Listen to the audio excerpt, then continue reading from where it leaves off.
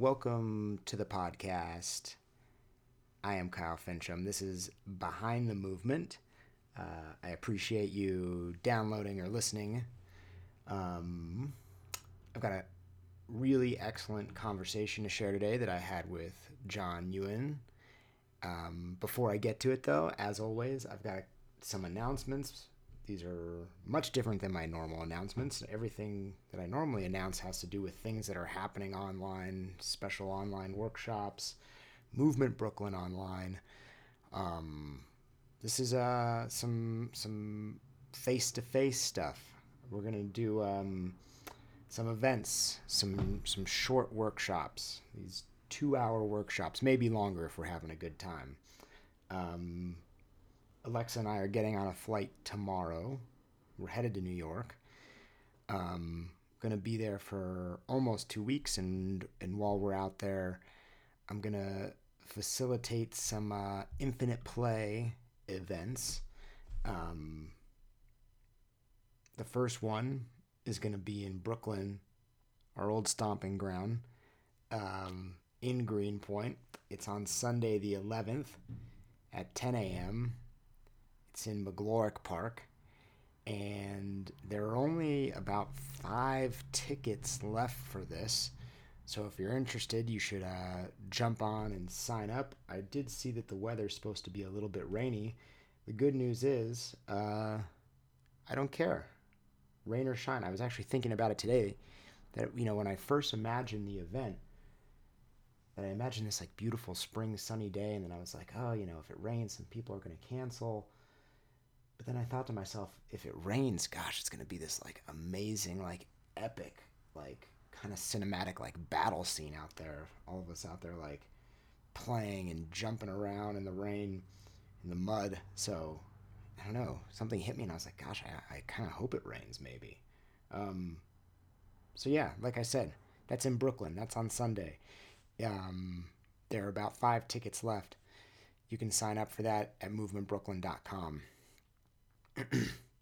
The following weekend, I'm doing 2 more events. One of them is in Croton-on-Hudson, which is about an hour and a half north of New York City. This is really great.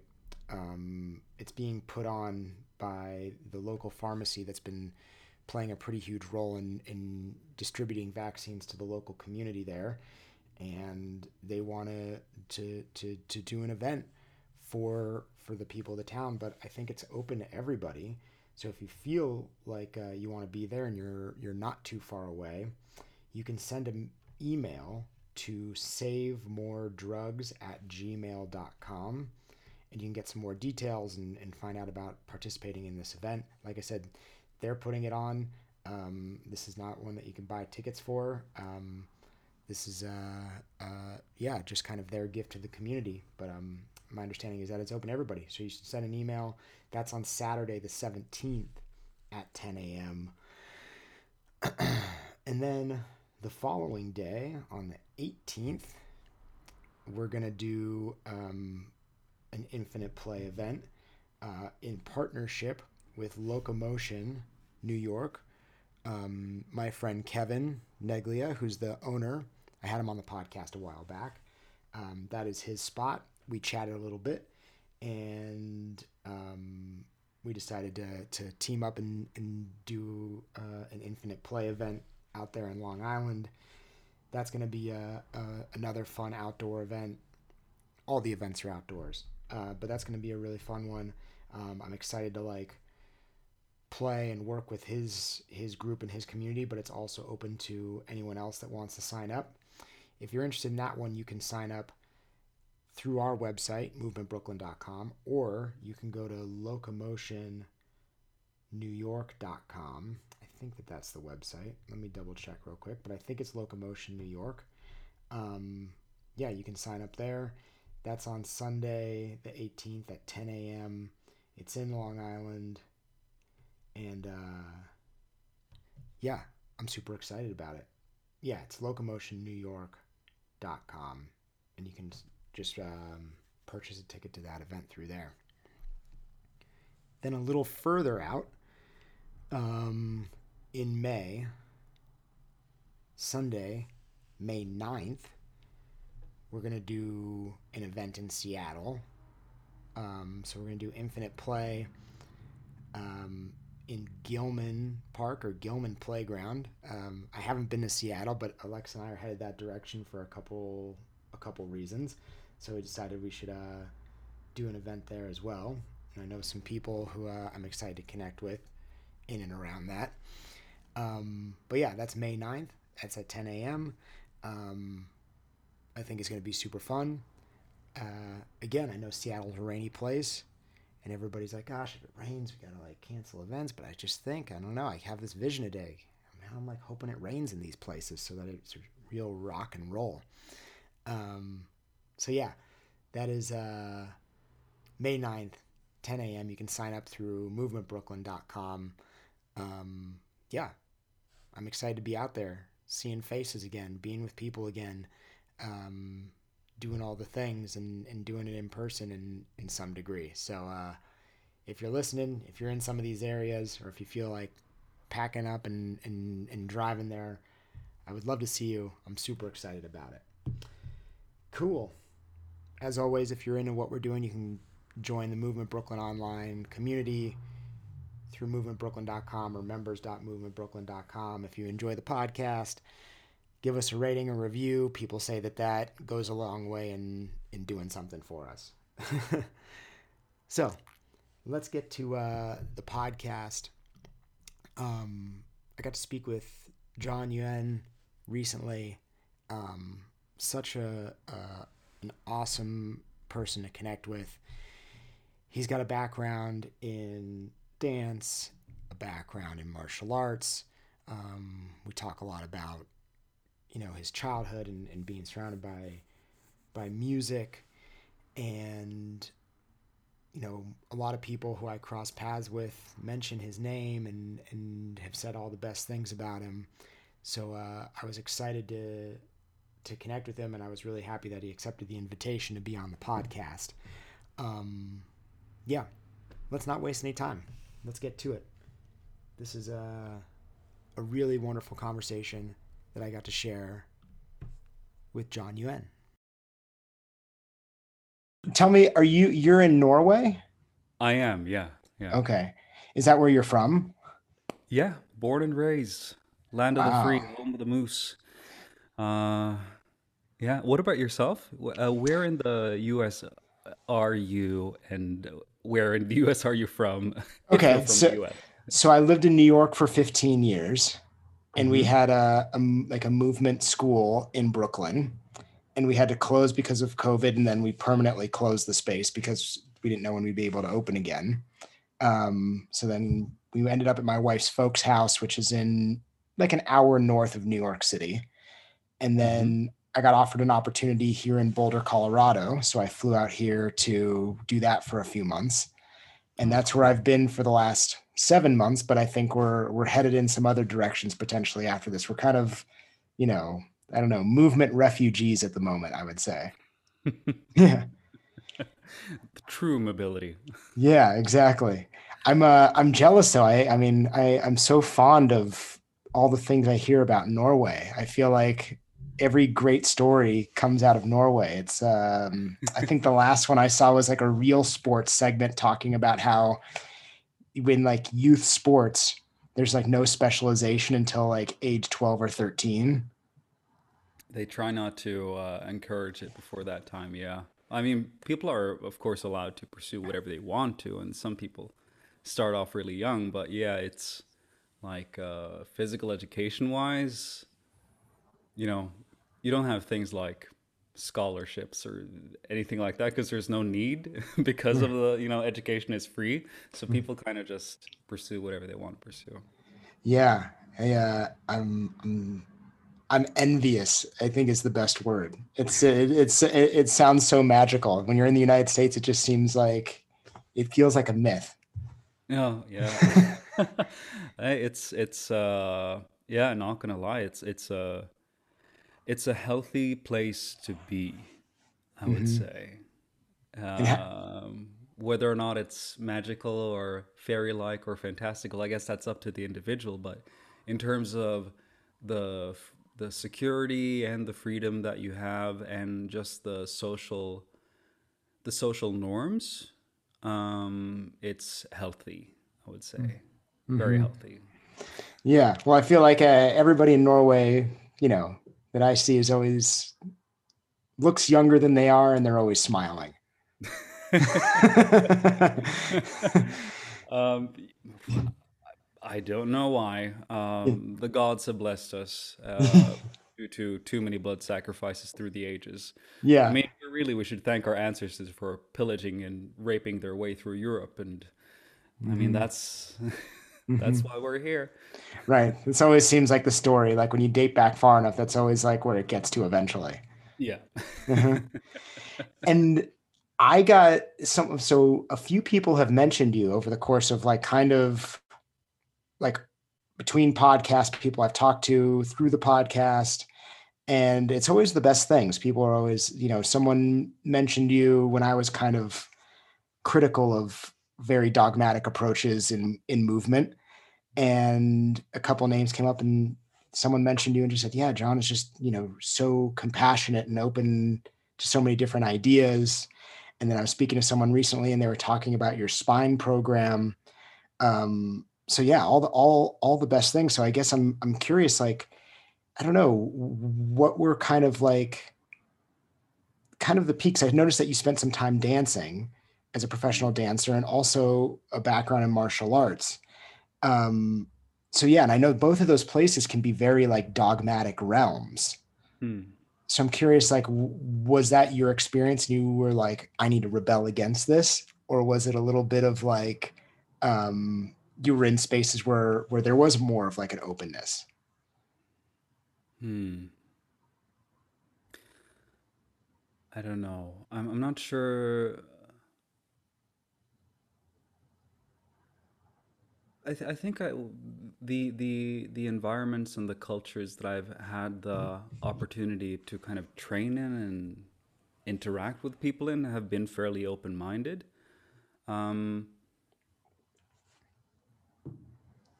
but I haven't felt the need to fight for change in the world of martial arts or in the world of dance, because I feel like they understand that, at least the places where I've been, they understand that it's not all competition. It's about creativity and it's about expression, you know? Like they're not necessarily bashing on other people they disagree with. They promote the things that they love.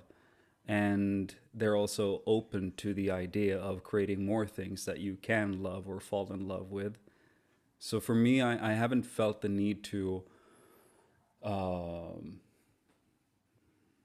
try to counteract dogma before I really started in the world of fitness, which is, I mean, one of the reasons I wanted to work in fitness, because, it is pretty dogmatic. Um, but I have to give credit where it's due. Like my father and my mother was a musician, and my father dropped out of school when he was 6 and comes from China and has made a living out of doing basically everything he can to survive. And my mother allowed me to try out as many different arts as I wanted to. And my father always told me, you don't have to be the best at anything, you can just choose to be better. And that basically just, I, I don't know, it helped me kind of encouraged me to have the kind of perspective where you look at the world around you as a smorgasbord, a buffet. You just choose and pick whatever you think is going to be useful, whatever you think is interesting, and whatever you want to gain experiences from, whether good or bad. And then based off of that, you try to learn, um, and you try to have fun, and you try to form connections. I love that. I find it to be such a unique experience. I feel like I haven't crossed paths with many people who come from a background where a parent is an artist, and Hmm. I imagine that really frames things in a different way. Um, I'm curious, like what instrument did she play, and then did you explore music as well? Yeah, my mom played the piano. She was she had stage fright, So she didn't really play professionally, but she was an extremely good musician, and she let me play the violin, the guitar, piano, flute, whatever I wanted to try out, and also tried out several instruments when I lived in China.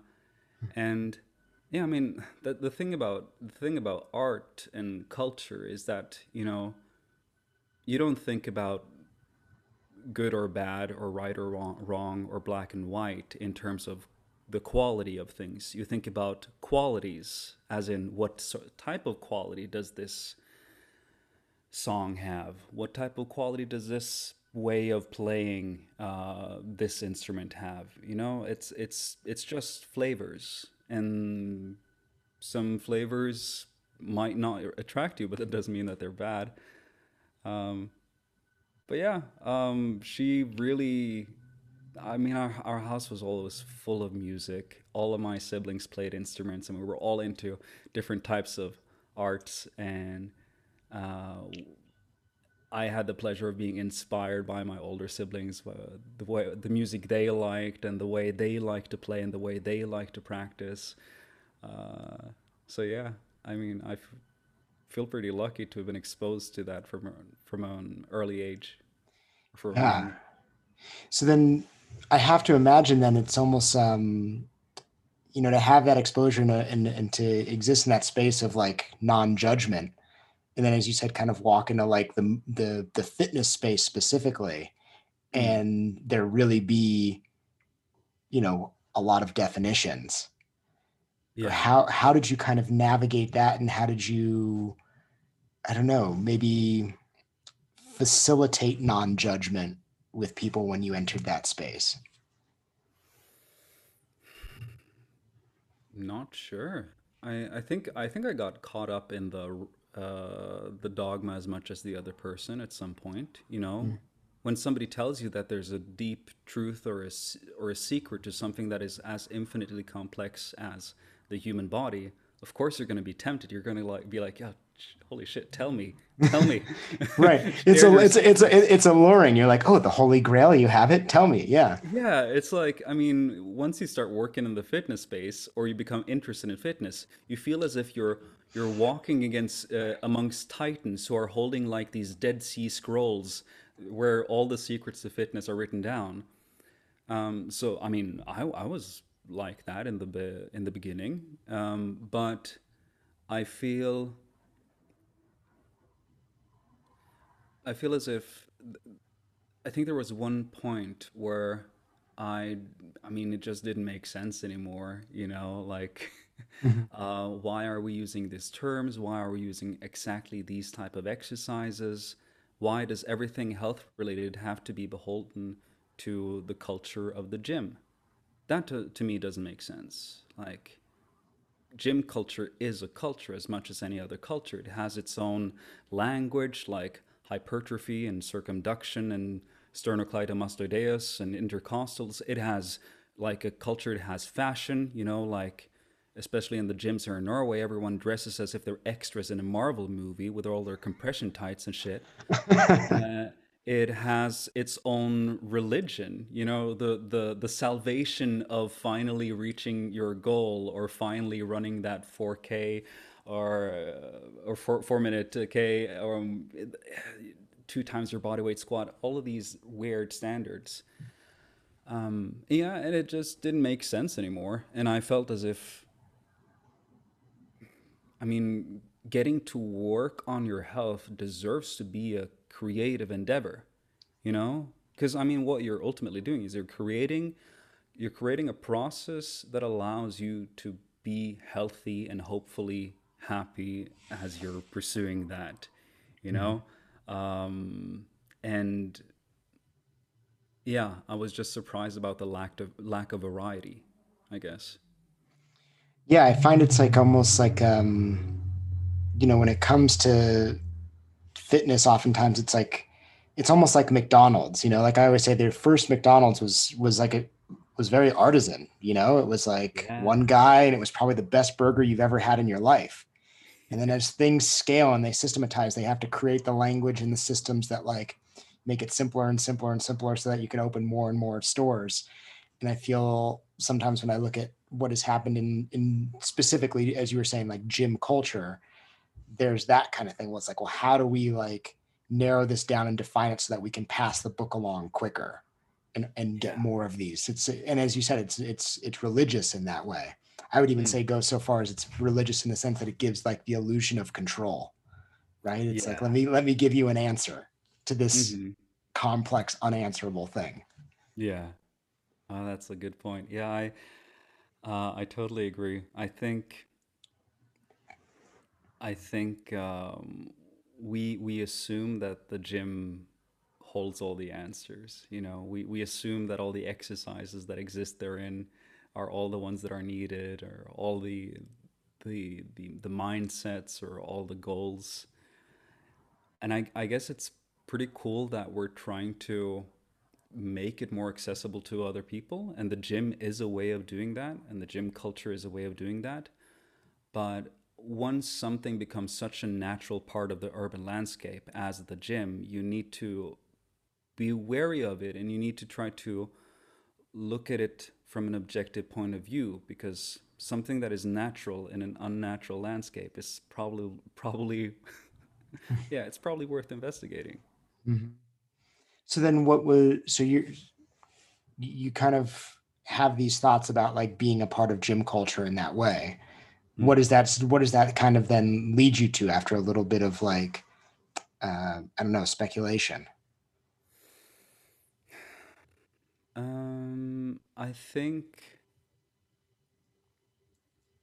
I mean, we just want to encourage people to get out of the gym. You know, it's okay for them to be there, Mhm. but it's okay for them to be other places as well. It's okay for them to go take dance classes if that's what they really want to. If they want Mhm. to go take a tumbling class or a juggling session, or go out horseback riding or anything like that. I think, you know, to to use your example of the McDonald's, and the gym being kind of similar, it is, in the sense that it allows you to feel a sort of, um, it's that instant gratification, that immediate taste, that immediate recognition of, oh shit, I'm eating McDonald's. My body likes this. I have a lot of fond memories of this. This feels safe. This feels easy. This feels accessible and fast. Same thing happens in the gym in a lot of ways, I think. You know, like, hey, you got your PR. Hey, you got your PB. Hey, you got, somebody else was able to identify that the way you executed that exercise was done in a manner that our culture and our society accepts. You know, um,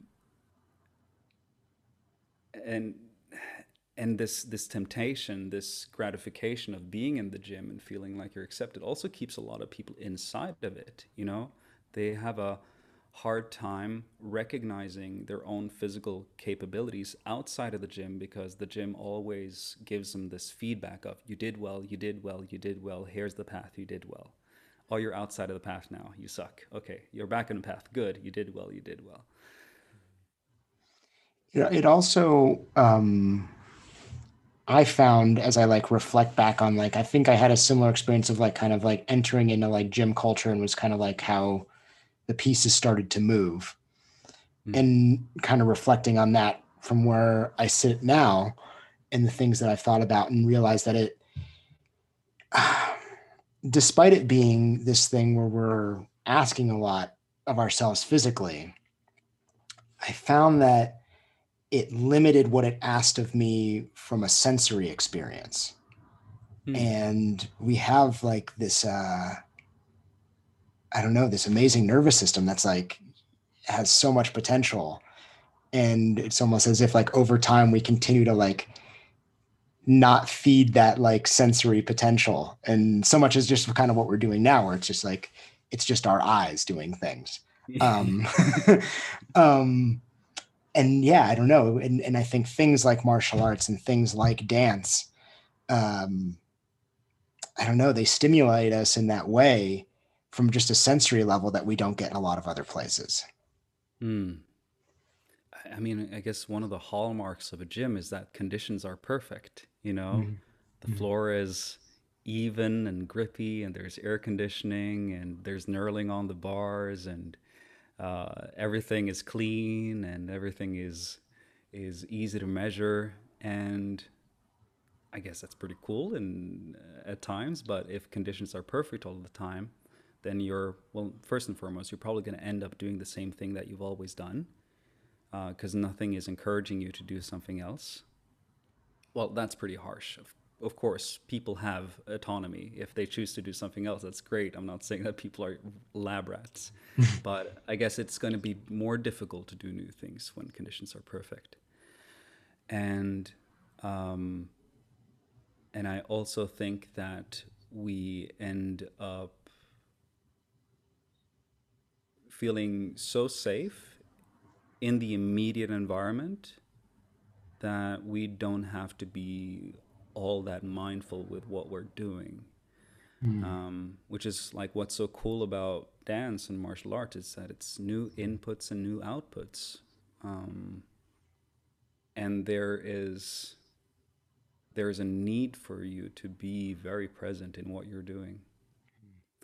How did you end up in this? I don't know if I should call it a culture or whatever. Like, how did you end up in becoming interested in movement? Well, I was living in New York and I was there for 15 years. I moved there because I was studying theater in Los Angeles at UCLA. And I dropped out to pursue stand up comedy, which I did for almost a decade. And that was like my life. But as things go when you're like an artist in a big city, like sometimes the money's good and sometimes the money's not good. So you have supplemental work. So I did a lot of things. I was like a day laborer, I was a dog walker. But the last job I had, I was like, I snuck into teaching group fitness classes kind of. Oh, Um, cool. yeah. And I just found it really, I don't know, creatively satisfying, because it was like, I don't know, community creativity. It was like there was something happening really nice on both ends. And I don't think I was really satisfied with what I was doing on a creative level in stand up anymore, Hmm. um, for various reasons. So I don't know. I just kind of followed that path and, I don't know. I was somebody who was just like, I never was satisfied with the status quo. So despite having a lot of success in the gym, I was like, I don't know, there's more things happening. I should go get my hands on some of that stuff. Hmm. And I crossed paths with somebody who had just started a movement practice and was studying with Ido Portal at the time. And I kind of hopped on his coattails and like rode that off. And that was, about 8 or 9 years ago now. Oh, cool. It must be a really interesting lens through which you look at like group classes or training people.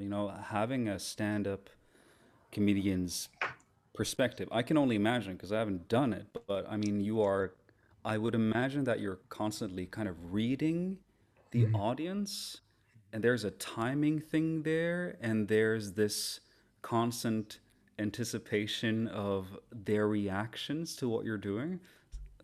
Yeah, There's it must be definitely an like, interesting brain to be in when you're teaching. there definitely is like a sense of like reading the room Mm. that I know I have but can't describe.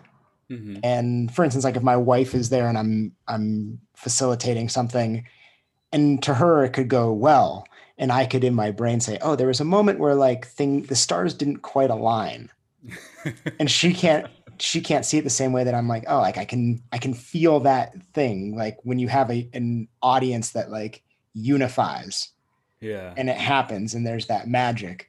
Um, and I also from stand up there's this interesting thing, and so I've been doing like an online continuing education with Tom Wexler. Hmm. So I've submitted some videos, and dance is not my background, but there's a lot more of these kind of playful dance explorations. And he pointed out, he was like, oh, notice like your rhythm and your flow, and maybe just think about where that comes from, because he's like, I see it, but I don't know if it's something you've thought about. Perhaps the rhythm has to do with like your comedy background and the flow is maybe something else. And then Hmm. it was so funny. So when I watched myself and I saw the rhythm as well, there was this funny, like innate rhythm in how how I was moving and like Mm-hmm. my timing, that when I reflect on doing stand up, it's a very similar rhythm. It's a Mm-hmm. very funny thing to observe. So I assume something like that might exist with a lot of artists, whether it's in music or comedy or something, where it's like if they have kind of a style they've developed, there's like a rhythm that starts to sink in, and it probably Yeah. transcends into other things that they do. Yeah. I mean that's what's so cool about movement though, isn't it? Like if you're when you watch somebody move, like from a more fitnessy perspective, you know, you watch somebody move and you feel like you are observing their physical capacity and the capacity of their various body parts and whatnot. But what you're really seeing is a person's entire life story expressed in one little movement, Mm-hmm. or expressed through a longer period of time, like a flow or something like that. Mm-hmm. Then it's yeah. I mean that's what really fascinates me personally with movement. That's when it becomes like an more of a creative, more of an artful kind of endeavor. Um, hmm, yeah, I cool. think about it when I watch people play, Mm-hmm. that is a very like revealing time, because oftentimes too, like if the play becomes really rich, like the ego kind of steps aside and just maybe becomes like a nice observer, Yeah. and that innate intelligence starts to shine through, and it's very revealing. It's like you can see, I don't know, sometimes you can tell you could guess the cartoons that people might have watched as a kid. You can sense kind of like the physical experiences they come from, whether it's martial arts or something. There's a lot of information that starts to happen in those moments where, like, I don't know, the identity is a little blurred. Mm-hmm. Yeah. Yeah. Good point. Um, So do you, so sorry, go ahead. no, I was just gonna ask you like you I mean now that you've been working as a stand-up comedian and then you've kind of done more like fitness style group classes and then you moved on to movement. Um, do you find yourself missing being on stage anymore, or? Only recently, and Hmm. part of it might be COVID, but part of it is kind of a little more of like kind of stepping outside of like movement systems and being in a place where like the movement is a little more playful. Mm-hmm. It's like reminding me of all the things that like made me really love stand up before I did stand up. Hmm. Like the comedians that I really loved. I don't know, how old are you? I'm 30. Oh shit. 33. Okay, I'm 36. So like when I was a kid, like 10 years old, Jim Carrey was like the greatest thing to ever walk Hmm. the planet, you know? Mm-hmm. And I also loved pro wrestling as a kid because it was like the time when there was like The Rock and everything. And it was just like, and these things were like real driving forces in like the way that I perceived performing and being on stage. Mm-hmm. And it's only now that like things aren't so like regimented, and like the way that I approach movement is much more playful, that like those things seem to be like shining through in a way that I'm like, oh, that's why I loved that thing, or that's why I wanted to do that, Yeah. and that's a little bit of like the hunger to kind of like go back in that direction. Mm-hmm. Did you do any live performing when you were dancing? Yeah, I did shows for about 5 years or so. Okay.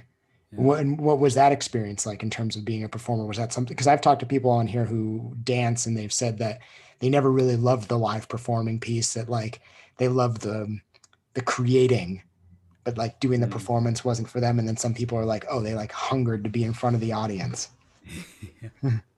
Um, to tell you the truth, I'm not entirely sure. Like, um, I remember the first couple of times I was on stage and it was magical. It was nerve wracking and gut punching, but it was also there was something really beautiful and really interesting about it, and especially being on stage with other people. You know, creating I mean, a production consisting of several people can only take place if all those people are collaborating in some sort of way, and that's really magical. That I really like.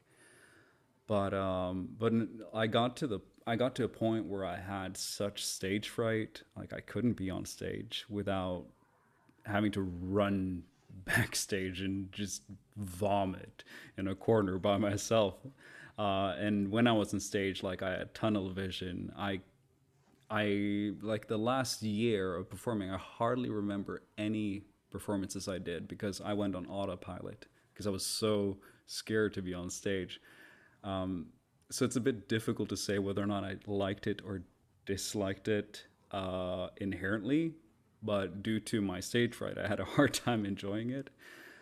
I did like I do know that like the creative aspect of it.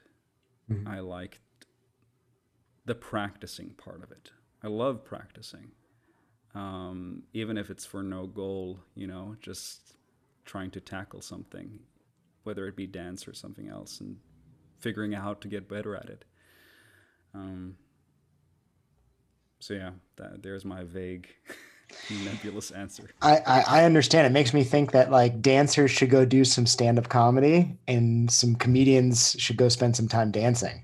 I feel like it would be a nice like I don't know, education for both sides. Yeah, yeah, definitely.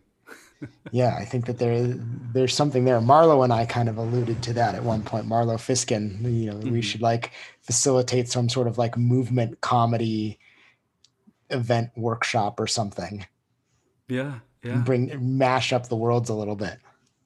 I think that's a good idea. I mean, learn how to tell stories, learn how to not take yourself seriously, Mhm. learn how to play pretend, even if it's for something that isn't necessarily funny or isn't necessarily beautiful. I think that's really important. I think a lot of that's what a lot of us are doing, you Mhm. know, working towards these goals, whether it be performance based goals or aesthetic based goals. We're all just playing pretend. I mean, that's why so many of us are referring to our workouts as wars and battles where we have to fight by ourselves and then we baptize ourselves Ironside afterwards because we feel undefeatable. I mean, it's okay to actually play pretend. It's okay to actually play and, allow your fantasy and your creativity to take a big part of what you're doing. Well, that's how we're kind of built to learn, Mhm. right? Like, knowledge is cool and it helps us have these conversations Mhm. and do this thing, but we learn not necessarily by this happening, but by going out and playing and letting our true self do some tinkering, Yeah. right? Yeah. Like that's how kids learn to walk and talk and everything. So it's like, play is that way to like facilitate that kind of education. Yeah. Skin in the game. Yeah. Get out Yeah. there and get some cuts and bruises and rip some pants. So do you use that in your practice or when you teach? Do you use imagination? Do you play with some of those tools? I try to. I try to be pretty careful with it because it can be a very scary thing. I mean, it's still scary to me. Mhm. So I can just imagine how it is for someone who hasn't done it before. But using prompts and ideas and broad and general cues is something that I'm very fond of. And inviting people to interpret prompts and cues in in their own unique way. That's something that I really enjoy. Um, I think a lot of our instructions are a bit too specific sometimes. And the coolest thing is when happens by itself and when exploration starts happening by itself. And so that's what I try to do. I try not to like explicitly say now we're going to play, or now we're going to play pretend, or now we're going to do this, or now we're going to research, or now we're going to explore. Sometimes I do, but most of the time I just try to make sure that the words that I use are broad enough and, I think, captivating enough. I don't know if they think it, so that they get the idea of playing and they get the idea of exploring. When I spoke to Shira Yaziv, she Mm. talked about this idea of like not necessarily teaching, but giving people the opportunity to learn, Hmm. and that each person has something different that they're going to learn in each moment, Yeah. and kind of just creating that an environment for each person to learn the thing that they need in that moment. Mm. Do you feel like that's kind of something that you're doing or thinking about as well? Yeah, I mean, I get there's a delicate balance between teaching and then allowing somebody to learn. Some lessons cannot be taught by others, regardless of how good the coach is. They need to be learned by the individual by being in the right kind of situation. Now, of course, if you give all the responsibility to the students all the time, then I think you might be losing a bit of balance. Sometimes there needs to be clear instructions. So try to balance both. I think they're both equally important.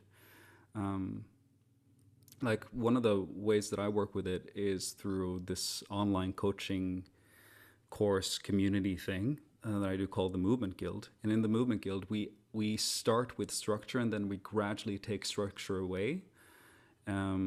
So there are 4 phases, and in each phase we address like a basic principle.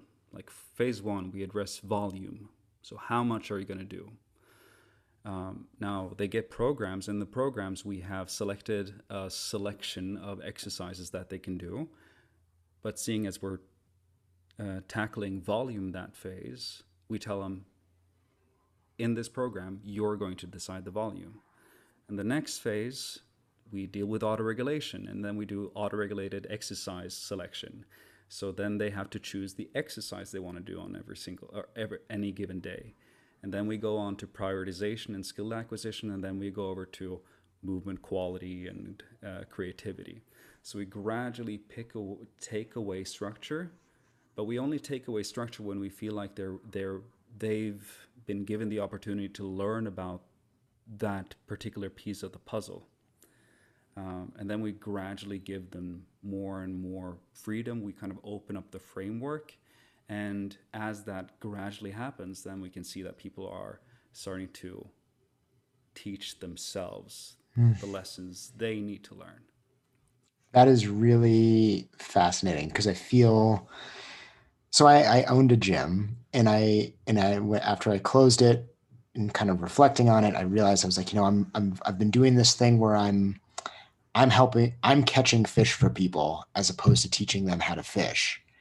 And what you just described to me was a really fascinating approach to facilitating the learning to fish. Hmm. Because every step along the way, they're kind of playing a role in developing their practice, even from the beginning. Yeah, yeah. I mean, it's like anything else. If you give people too much freedom, creativity, expression is a huge responsibility. I'm not talking about like a social responsibility, but a responsibility in the amount of choices that you need to make. So you don't want to do that immediately. You need to give a clearly defined set of rules and guidelines, so just so they get momentum and they start going in one direction. Now, the problem is when you say that this direction is the only path you can travel down. Hopefully, hopefully though, as they continue moving down this path, they'll see that it widens and widens and widens and widens until the path becomes the horizon, and Mm-hmm. then they get to decide where to go. Um, I think it's easy for us to either fall in love with the idea of like everything has to be structured, or the idea of everything has to be free and playful and expressive. Like they're both good and they're both necessary. We just need to understand when they're necessary for the individual. And the only way we get to figure that out is to, communicate with them. Mhm. Where is this? It sounds to me like there's just been a lot of thought put into this education system. And is Mm. that like reflective of an education that you were brought up through or research that you've done? I'm curious how you kind of zeroed in on this approach. Um,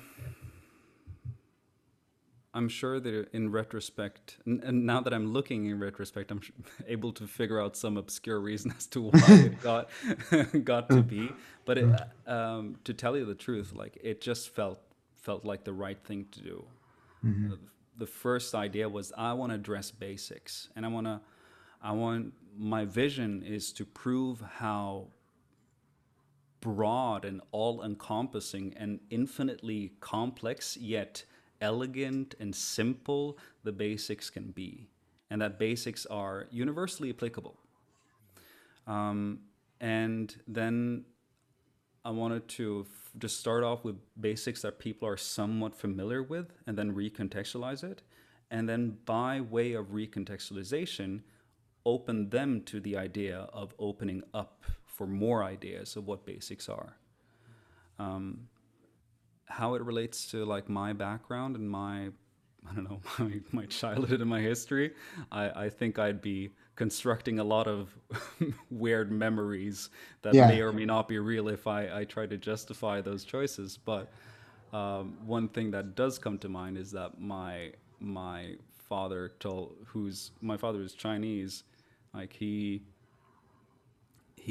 said, doesn't matter what you do. I don't care what you study. I don't even care if you study. Like the most important thing is that you find a process that allows you to improve and go in the direction you want to go. And not a very traditional Chinese thing to say, but I appreciate it because it kind of just allowed me to just explore things and then just gradually learn how I learn. Hmm. Yeah. I find it really, really interesting. So it feels like it's a product of trial and error and just kind of what feels natural. But I think that there's kind of a beauty to this system or this way of educating because it's like maybe the Western mind, or at least in the United States, it is very structured and everything is very linear. So it's Mm. almost like in the beginning, it's like kind of feeding that linear desire or Mm. that structured desire, and Mm-hmm. then slowly kind of like pulling it away. Yeah. um, because people, as you said, are almost not ready to go to that bigger space. But it's also just like, I think it's a lot of like like the Western mind, from my understanding, is a little bit more of this like things are in order, things are defined. So it's Mm-hmm. like, well, let's start there, and then we'll Yeah. strip it away a little bit, and then I'll challenge it. Yeah. Yeah. I mean, um, I think it's important for us to recognize that anything that is a desire is often there because it's a necessity to a certain extent. So the desire for, instant gratification, the desire for dopamine, the desire for linear progression, the desire for one single truth, it is there because it is to some extent a need in all of us. Now, we as teachers just need to figure out when that's you know that is the mouth that we need to feed, and sometimes it is necessary, um, and sometimes it is not. You just have to kind of talk to your students and figure out where they are, because I mean, the hardest problem with being a teacher is that we're dealing with as much uncertainty as the student because we're trying to figure out what is the best way of teaching a person. Well, there is no best way. We know this, all of us. We're we're not children anymore. We know that there are many ways of being healthy, and there are many ways to learn. And we need to just know when to apply which truth in which circumstance. Right. It's all predictions. We're Yeah, just trying to get better at making predictions. exactly. Yeah, very true. Very true. So what are in this approach, you reference the basics a few times. What are Mhm. some of the qualities of the basics? Well, one of them would be that you can apply them in almost any circumstance. So, like to me, a push-up is not a basic. I don't think of any techniques as being basic techniques, unless, of course, it is in a very particular type of context. Like a demi-plie can be a basic in a classical ballet, and a jab can be a basic in boxing. But my idea of the basic is that these are things that you can apply in any type of situation. And oftentimes they will be more about mindset and long term planning and long term thinking, uh, and also very, very short term planning and thinking. So, like, volume is a basic because it's not about what you do, it's about how much you do. And that applies to anything. The poisons in the dosage and the and the sweetness of it is in the dosage as well. Another basic is autoregulation, like learning how to listen to your body without becoming a slave to it. Skill acquisition, learning how to learn is a basic. Learning how to prioritize so that you don't get lost in the swamp and the jungle of choices that are out there. And also creativity is a basic, in my opinion, because you can do it regardless of what you're doing. Yeah. And creativity is how we navigate through everything, Yeah. right? Yeah, I mean that is ultimately problem solving. Yeah, yeah. I mean, creativity is such a daunting word, but what it really means is just coming up with shit, you know? Hmm. Hmm. And hopefully coming up with shit that you steal or borrow or get inspiration from somebody else and then make it your own so that it becomes a part of you, so that you kind of you own it and you take ownership over it and then you share it. Hmm. Hopefully. You don't have to, but if you share it, it's really, really cool. Yeah. What are some of your approaches then to creativity, and especially like on the basic level, or getting someone going with that space? Mm. So when it comes to creativity, again, we go back to structure. So Hmm. we don't say like, "Hey, paint whatever you want to, move however you want to." We give them a framework, a guidelines, a task.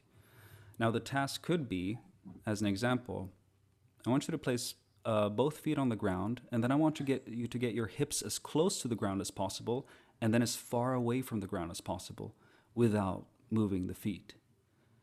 Now that you could describe that as a squat, but then you've given it a technique, you've given it a name, and you've given the students an expectation.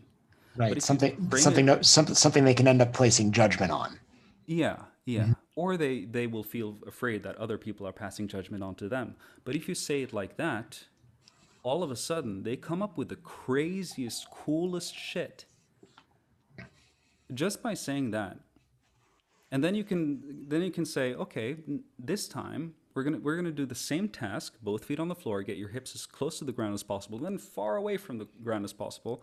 But this time, one foot can move. What happens now? Okay, now we're gonna try to actually put on a song. We're gonna listen to "Ain't No Mountain High Enough." Cool. Now it looked like this. Okay, let's do it one more time, but now let's listen to, I don't know, Enya or something. What happens now? Oh, we just changed the conditions, the inner conditions, by changing the outer conditions. And then we just kind of allow it to grow naturally by stretching the boundaries of the framework in some sort of direction. And the cool thing with creativity is that you can stretch those boundaries in all kinds of directions, either by using a different word, by focusing on timing, tension, posture, speed, song, mood. Um, Sky's the limit, really. That's the thing about creativity. Like, it's very hard to define because it can be absolutely everything. But the way you explore everything is by starting really, really small and then just gradually growing it in some kind of direction. Right. You start with certain constraints, like the constraints are the game. Yeah. Yeah. Like the saying goes, you know, the nemesis of creativity is the absence of limitations. I read recently Questlove's book on creativity. I don't know if you've read it. I have not yet.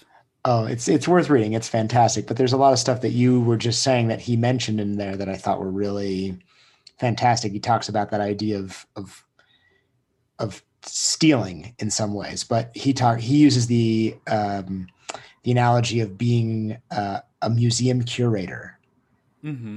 Yeah. and you have Oh, your that's lovely. warehouse of all this art, and it's like, okay, well, now curate your museum Mm-hmm. and decide how high you want, what you want lit more than others. Do you want that like in like a special room? Do you want this right out here at the front at the entrance? And I don't know, I think it really captured that essence of like our influence from other places in a really beautiful way. Oh yeah, that's a beautiful image. Very fitting. Mm-hmm. Because I do, and maybe you've sensed this, where people feel almost afraid because they think that they're always going to be accused of, and again, this is the judgment thing, but Mm-hmm. there's always going to be this perception that they didn't do something original, Mm. um, because there's all these influences that they're bringing to the table from where they've learned from and the experiences that they've had and so on. Yeah. Um, but a little bit of accepting like that's how it is. I mean, that's, you know, almost as if originality is, there's no such thing. The originality is kind of how you've pieced together your education and experiences into your curation. Mm-hmm. Yeah. Yeah, it's a double-edged sword, that word, originality. Mm-hmm. Um, I think it's best to assume that's something similar to what you're doing has always been done or has been done by someone. Um, and the original part of it is just making it your own and really owning it in every single aspect. You know, I've had people email me or message me and ask me like, "Hey, is it okay if I use this exercise in my program or this program that I'm going to sell?" And it's an exercise that I've, you know, posted about or I did a course on or something. And to me, like, yes, of course, I don't own it, and I'm pretty sure that somebody before me has done it. The only thing I ask of them if they are gonna borrow it is to make it their own. You know, I don't worry if it's gonna be better or worse. I only worry if it's not contributing something unique. If they're not contributing something unique by bringing themselves into as many aspects of their work as possible. You're almost asking for like this is like the improv theater technique of like yes and Yeah, yeah, right. exactly. So yes, use this and add to Hmm. it. Yeah, Mm-hmm. because I mean, you the exercise or the flow or the program or the article doesn't represent you. You represent the thing, you know, and it's okay for you to take that place. And by saying, you know, loudly and proudly, this is my take on it. It might be very similar to somebody else's, but it is mine. And by doing that, but just taking that responsibility, you're going to be contributing with something terribly unique. Right, and that's how we all learn more through that experience, Yeah, yeah, right? That's like the collective mind, right? yeah. Right, we have this conversation, you tell me about like, you know, getting the hips as close to the ground and then as far away from the ground as possible. That's some sort of inspiration that I take and put it into something, and it becomes facilitated in this other way, and we have a conversation or it comes back around like, oh, I thought your idea was beautiful and I did this and then I added this thing to it. Like, oh my gosh. Well, like Yes. clearly you were into pro wrestling as a kid. I love that too. I'm putting that in there. Your cube was 619, sir? Uh, but yeah, I mean, that's why that's why we collaborate. It is to create something that is bigger than ourselves. That's why we share. It's to make something that is bigger than what one single individual could create, you know? And I think especially nowadays it is so important because I think a lot of people fear or think that they're competing with a lot of people, especially online. They're competing for validation, somebody's praise, something like that. But no, like you don't have to compete. You can collaborate. You can be creative. You can take part of a community. It's okay. Right. I mean, everything, if everybody looks and sounds and feels the same, there's not a lot of new information being passed around. Hmm. And everything grows. It might take a slower amount of time, Yeah. but it grows in a very interesting way, in a very dynamic and complex way when there's a lot of different ideas being fed and things being added to things that have existed before, Hmm. as opposed to just being like, well, here are the steps and this is the exact ladder. Yeah. Yeah. Yeah. That's what I like about the movement space now. I don't know, like what your point of view is or how you perceive it, but I feel as if the movement culture is becoming a bit more quiet. You know, like there's there's something brewing there Mm-hmm. underneath the surface. There's less talk of the ultimate philosophy or the ultimate path or the ultimate this or that or the ultimate strength standards or anything like that. And this is what I hope. This is the bias that I would love to confirm, but I have a feeling that people are taking more inspiration from one another, and it's just a bit more quiet. And hopefully, in due time, people are going to be a bit more outspoken about how they're collaborating and where they're drawing inspiration and what they're creating. I agree. I think that like there have been some like growing pains, Yeah. and there is something, there is I think I said it to someone recently. I was like, there's something different going on, and maybe it's just for me having like had all these having all these conversations um on the podcast and just realizing Hmm. how rich and deep this movement space is. But it's interesting to hear you say that because I've suspected that, but thought I was just seeing it through the lens of having recorded this podcast. Mm. Um, but I agree. I think that there's some some next rung is being reached for in the growing pain ladder, Yeah. and I see it as well. And there's a lot of, I've spoken to people who are participating in these like collectives with a lot of different minds kind of coming together and sharing ideas.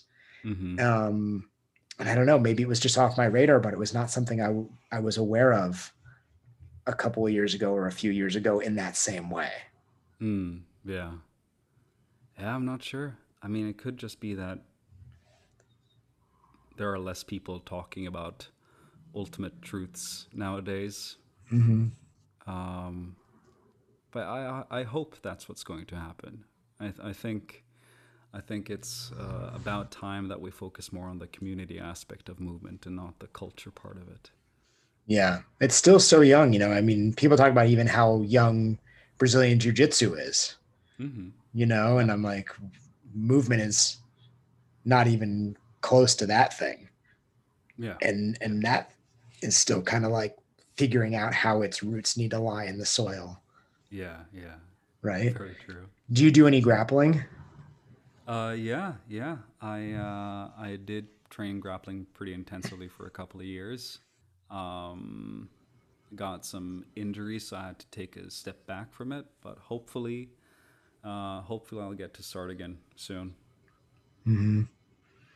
What were your observations entering into like the grappling space, coming from like your background in martial arts and maybe also specifically the dance? Um, I loved it. I I think the first lesson is that there is no better icebreaker than uh, giving a person a high five and a fist bump and then proceeding to try to choke one another out. It's a great icebreaker, and you really get to know a person by by rolling with them. Mm-hmm. Um, but I think what I really like about it is the honest feedback. You know, like it's one of those few activities where you can really go all out against another person without having to harm them or being harmed yourself, and really getting to test your mettle against them.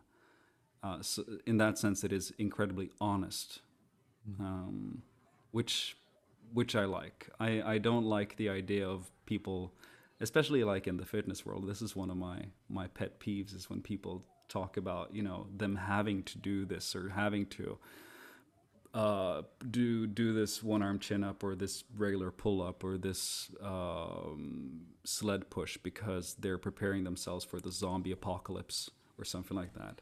Um, like they're trying to prove their worth by doing something totally unrelated Right.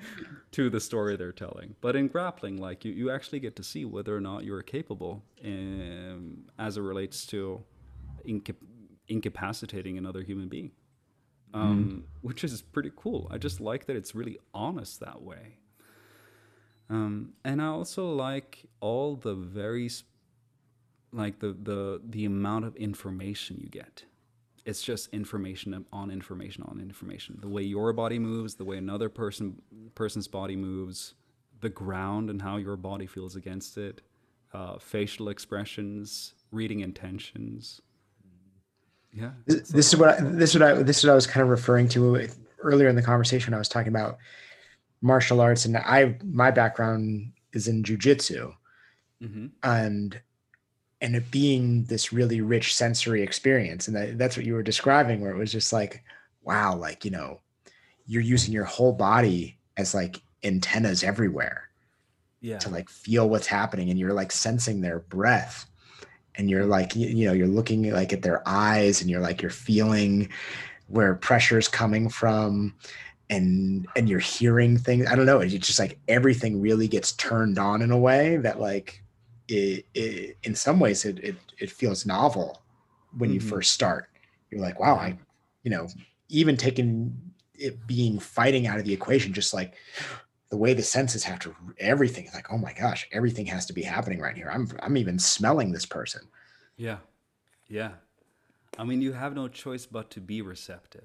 That's what I really like about it. Mm-hmm. Especially if we compare it to like traditional exercises where you don't really have to be you don't really have to be all that receptive. It's more about you looking for, is this the right thing to do? Is this how it's supposed to feel? Mm-hmm. Does this look the way I imagine it looks? If so, is the way it looks correct in terms of the technique that has been presented to me by others? You know, like you're constantly predicting truth, whereas when you're grappling or when you're dancing or doing something like that, you are in the moment and you just have to, your entire body is on, it's receptive, like you said, like your entire self is a set of antennas. Mm-hmm. And it's been, again, like when you start doing it, all of that like right or wrong, perfect form, all the thing goes out the window, and all you're trying to do is not drown. Mm-hmm. Yeah. Like all the identity just goes away. It's as if you're falling. Mm-hmm. You're like, Yeah. I just need to stay above water, Yeah. which is a very like unique and beautiful thing. Yeah. Yeah, it is. It is like there you don't have that many excuses. which I think is a really nice thing. You know, you can't say, "Oh, somebody taught me the wrong technique." Like, I don't care. I mean, what does that matter? Like, it's about whether or not you were able to survive and whether or not you were able to do it. And I'm not saying that you have to win. You don't have to be able to choke somebody out. It's not necessary. You don't have to know how to put pressure on another person, or, I don't know, do any type of weird breathing technique as you're rolling. It's just whether or not you want to experience for yourself what you're capable of in that specific context. And what's so beautiful about that context is that it's very honest. And deeply humbling, Yes. which is also probably a really valuable quality to experience for a lot of people. Yeah. Yeah. I mean, that's what's so scary about about fitness and the gym. You can basically make up any type of prediction. As long Mhm. as it sounds rational, people are going to do it. Which is what a lot of people are doing when they create different training systems. They just come up with something that sounds like it makes sense. And then you promise them a lofty or a very cool reward at the end. And if they're not able to get that reward, you tell them that the way they trained your system wasn't the right way. Right. So yeah, I feel like a lot of these people who come up with these systems deserve to go out grappling or hang out in the woods for a couple of days. Yeah. Yeah. Have to have that feeling of like tapping out. It's a very, I don't know, especially in the first like 6 months of going through that tap out feeling is a very like, it's a very rich, special moment to have to do that. Yeah, yeah. And it's so important to learn. And I mean, hopefully if you don't get caught up in the machismo of the culture and you learn how to tap out in other life situations, it's an incredibly valuable skill. Well, it makes me think. So I was training in New York City, and one of the top teachers at my school, I had him on the podcast, Paul Schreiner, and we talked a lot about some of these ideas. He talked about like what the art of jujitsu is and it being the moments in between the techniques, which I thought was really poignant and beautiful. Hmm. Um, but he said that he wished to see people be more playful, and this is somebody who like I've felt him, and you know I've never felt pressure like that in my life. Hmm. Like just the pressure taking my breath away. Yeah. And so my point is that I mean, he's truly dominant in that Hmm.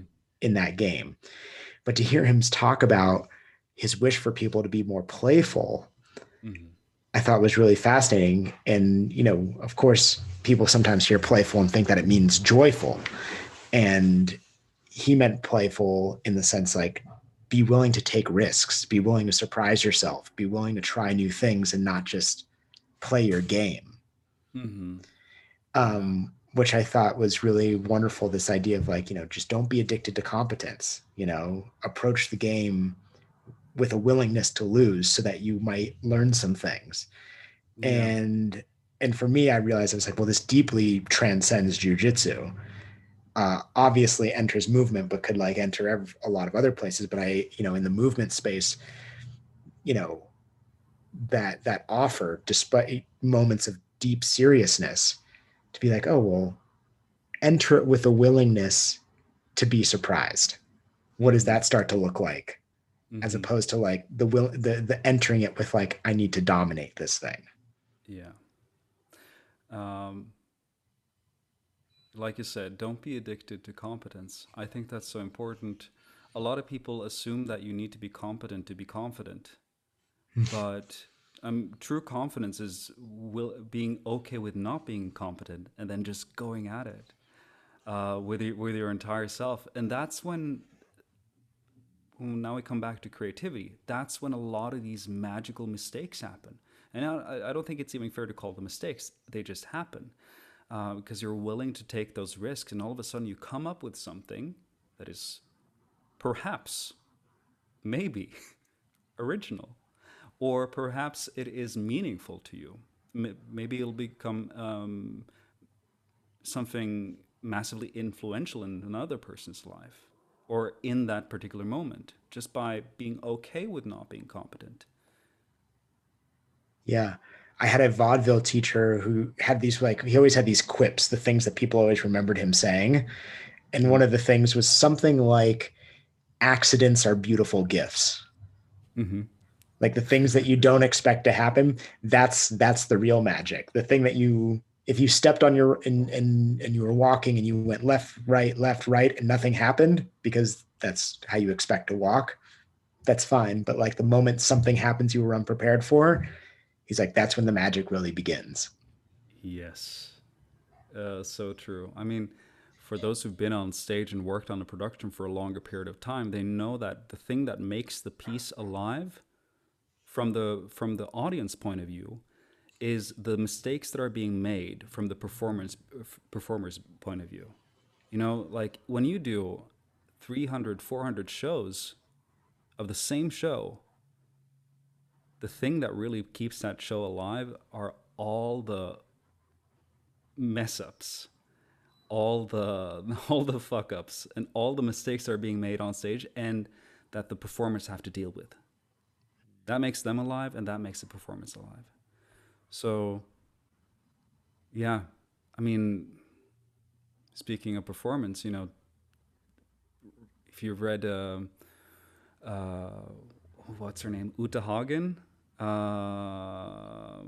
she's an acting coach, and she said in one of her books, like, if you put the best actor in the world on stage with a cat, everyone's going to look at the cat. And why is that? Because you never know what the cat's going to do. You can't predict. Even the cat doesn't know what it's going to do. And believe me, I know, I have 2 cats. They just surprise themselves all the time by being severely confident, but not that confident. Almost makes me think that like that's what people find so like mesmerizing and magical about a person like a Bill Murray. Mm-hmm. I don't know if you've ever heard, Yeah. there's a documentary about Bill Murray and like people who have these wild stories about Bill Murray kind of popping in and out of their lives and showing up here and doing this. Mm-hmm. But as you were kind of talking about that, it's like he kind of captures a little bit of that, like the cat. Yeah. Like I He don't is think a he cat. I don't think he knows what he's going to do. And I think that that's that thing that people feel like, oh, like that's that magic like that they can't put words to. Mm-hmm. Yeah. It's beautiful. It's so cool. I mean, when I, when I've done workshops or if I've taught, the people who I envy, people whose capabilities I envy, they're never the ones that are more competent at me or at something, because there's always going to be people who are more competent at you at something, right? But it's the people who are just, they're cats. You never know what they're going to do. And they freaking love every second of what they're doing, even if they don't know what they're doing. Mm-hmm. Uh, I had one workshop where this guy just, who, like, he was not the epitome of grace or coordination or anything like that. He was a, don't get me wrong, he was a good mover, but but he just went balls to the wall with everything. And then all of a sudden he would stop and he would be like, "Hey John, I'm gonna head out real quick to get a beer. Do you want one?" Like in the middle of a class, and I'm like, "No, thanks. I'm good." You're you're going out to, okay, yeah, sure. I respect you. And he said, I don't mean any disrespect. I just really want a beer right now. And I'm like, yeah, yeah, you can do whatever you want. Mm-hmm. And I will love you all the more for it. Right. That's the Bill Murray. Yeah, that's the Bill Murray moment. And it's Yeah. so cool. And I really, I don't know if I'll ever be able to become a Bill Murray, but I'm so grateful of having those people in my life, because they just remind you of what's possible once you don't, like, again, like you said, become addicted to competence or the idea of competence. Yeah, it's beautiful. The same teacher I had used to always say, "We need to keep the child alive inside of us." That was like that was the line that was probably taped on like the door of his office. Hmm. Um, but that's that thing. That's like the like, oh, I'm ready to do this now. Yeah, yeah. Yeah. Man, I respect those people. Yeah.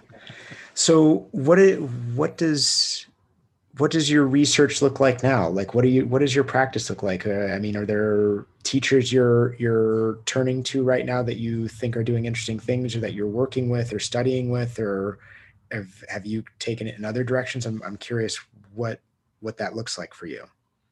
Mm.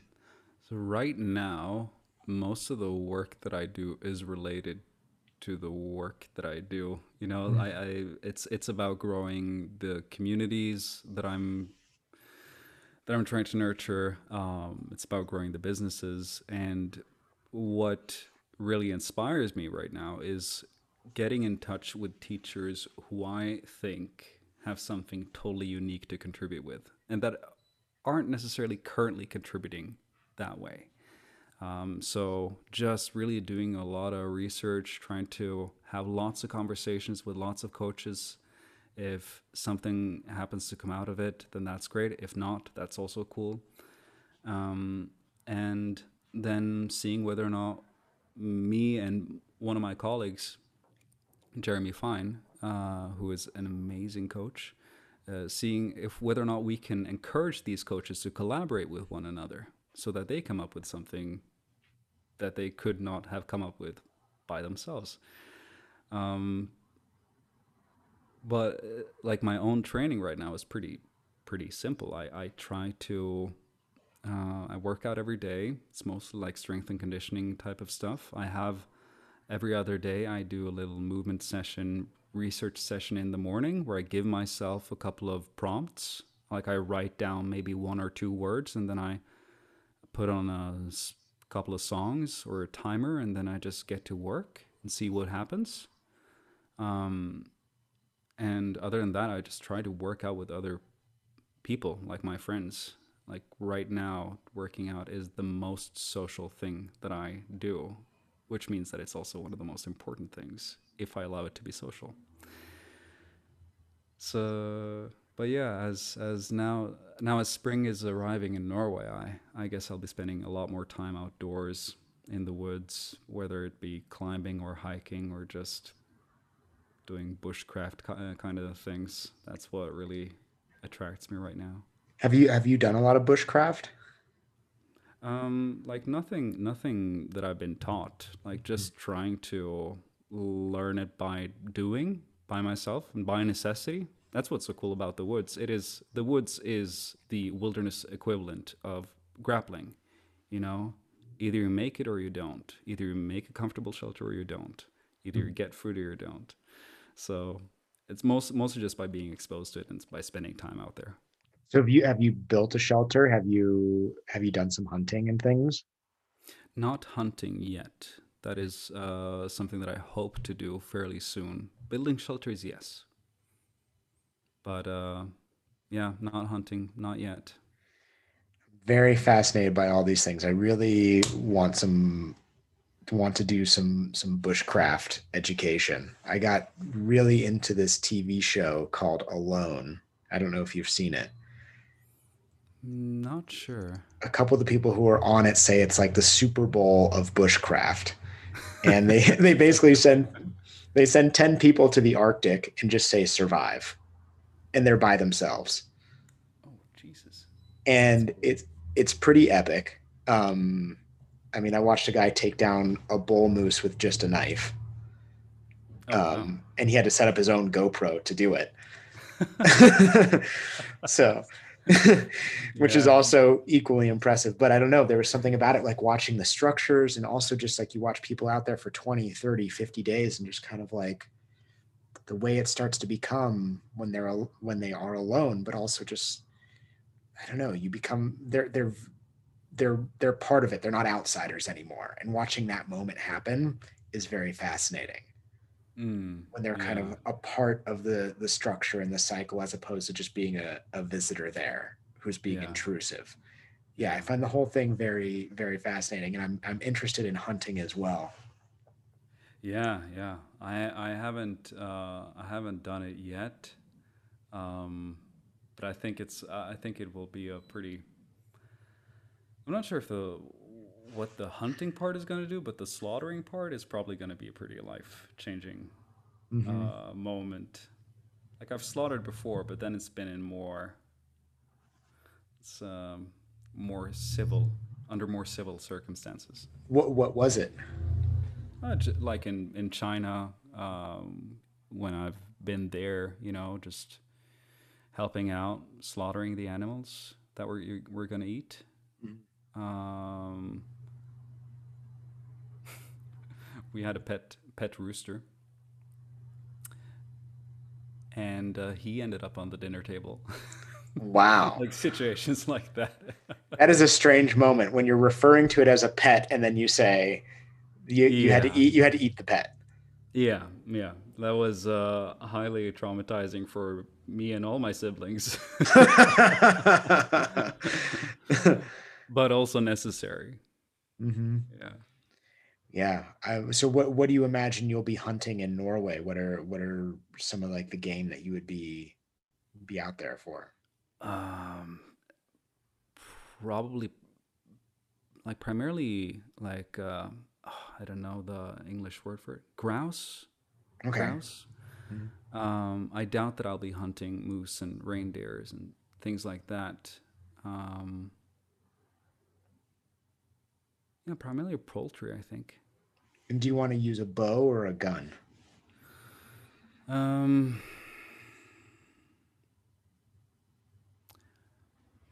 I'm not sure. I don't know enough about it, and I don't know like. I would like to say bow because that would make me feel more of a badass, and I mean make me feel like I'm a bit closer to Pocahontas in some sort of weird way. Like I am both badass, but I can also hear the colors of the wind. But like again, I don't know. Like, is it more humane? As an example, is it more like is it going to ease the suffering of the animal, or is it just going to increase my bolster my ego? To me, the animal's welfare is more important. And again, I don't know enough yet uh, Hmm. to say one or the other, or if I'm going to do it at all. I mean, I don't know how I'll handle being in that kind of situation. Yeah, I mean I've never done it, but I from what I observe and what I've looked at, I mean it is, as you said, that is like a life changing moment Mm, yeah. the first time. I'm interested in the bow. Hmm. I know it takes a little bit more to like you have to be closer, you have to really practice because you don't want the animal to suffer, so you have to like hit it in the right place. Mm, Um, the gun can be very loud; it like disrupts all the animals in the hmm. area and like the whole ecosystem. Um, and you can do it from further away. I don't know. It just Yeah. asks a little bit more of like of me if I were going to do Mm, it. And yeah. I don't know. I appreciate that, but I do realize the risks are much higher if you don't hit it in the right spot. Yeah. I mean, I guess the same thing could be said for a rifle as well, or Yeah. any other kind of firearm. But but yeah, like what attracts me to the idea is again this idea of it's such an honest thing to do. Um, and if you're able to go about doing it without being a dick about it, and I guess this applies to Brazilian Jiu Jitsu as well, then hopefully it'll make you a more um humble person, knowing your place in the ecosystem, what you can and what you cannot do, and what sort of harm you can inflict, um, and how you can nurture yourself, you know, how you can nurture others. Yeah. I couldn't agree more. Um, John, this was so wonderful. I feel like if we weren't in the middle of a pandemic still, I'd be totally prepared to hop on a flight and head out to Norway. Yeah, man. You're welcome to come at any time. We will grapple with grouse. I've always wanted to armbar poultry, so And then I'll come up with what we'll be imagining as we do it. Our imagination quality. Is there any chance that you'll be traveling through Europe or anything, doing some teaching, or is it still really up in the air with how things it's are over it's there? still up in the air. Like right now, I'm not gonna take anything for granted.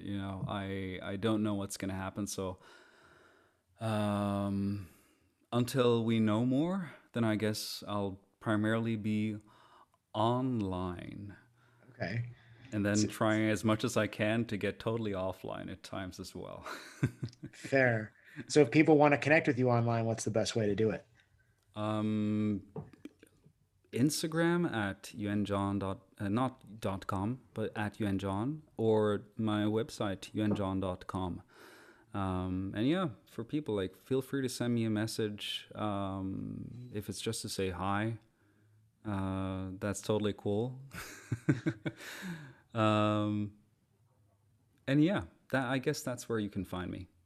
And if people are interested in getting involved or being a student in the movement guild, Hmm. is that the best route as well? Yeah, yeah. Just head to the same website. We're in the process of creating a website for the Movement Guild and all of that, but we're Hmm. not totally ready yet. But Okay. until then, all the information is on my website. It's so interesting. I've known of Jeremy Fine for a long time, Hmm. but we've never met. And I think I even had like a mutual friend. Um, I don't know. It makes me think that I should reach out to him at some point Oh, here. you definitely should. Jeremy uh, is a role model in so many ways in regards to how to be a responsible and kind teacher.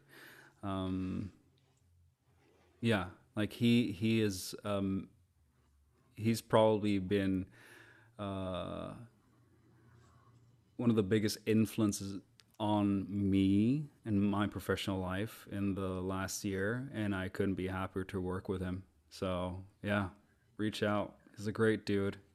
Wow. I hope that someday there are people who say that about me, because that is very, very kind.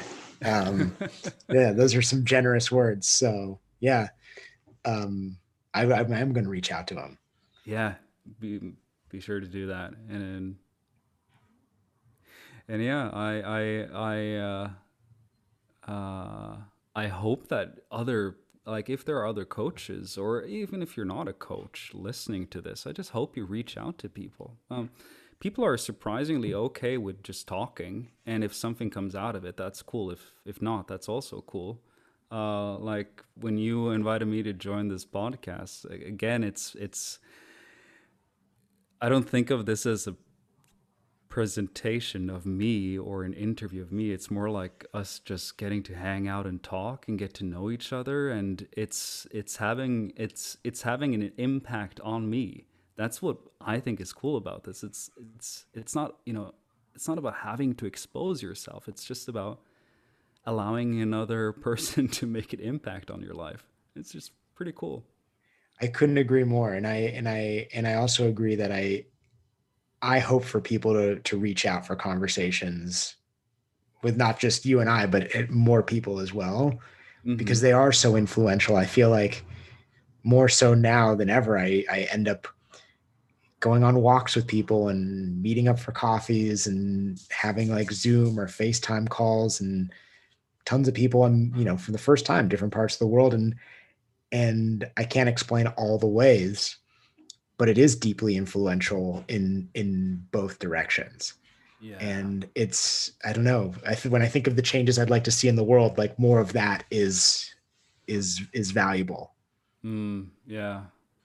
It's so easy for us to forget how much of an impact all of us can make. We think we need to gain a certain type of following or run a certain type of business or be widely renowned or successful in some sort of way, but everyone makes a difference. Everyone has an impact they can make.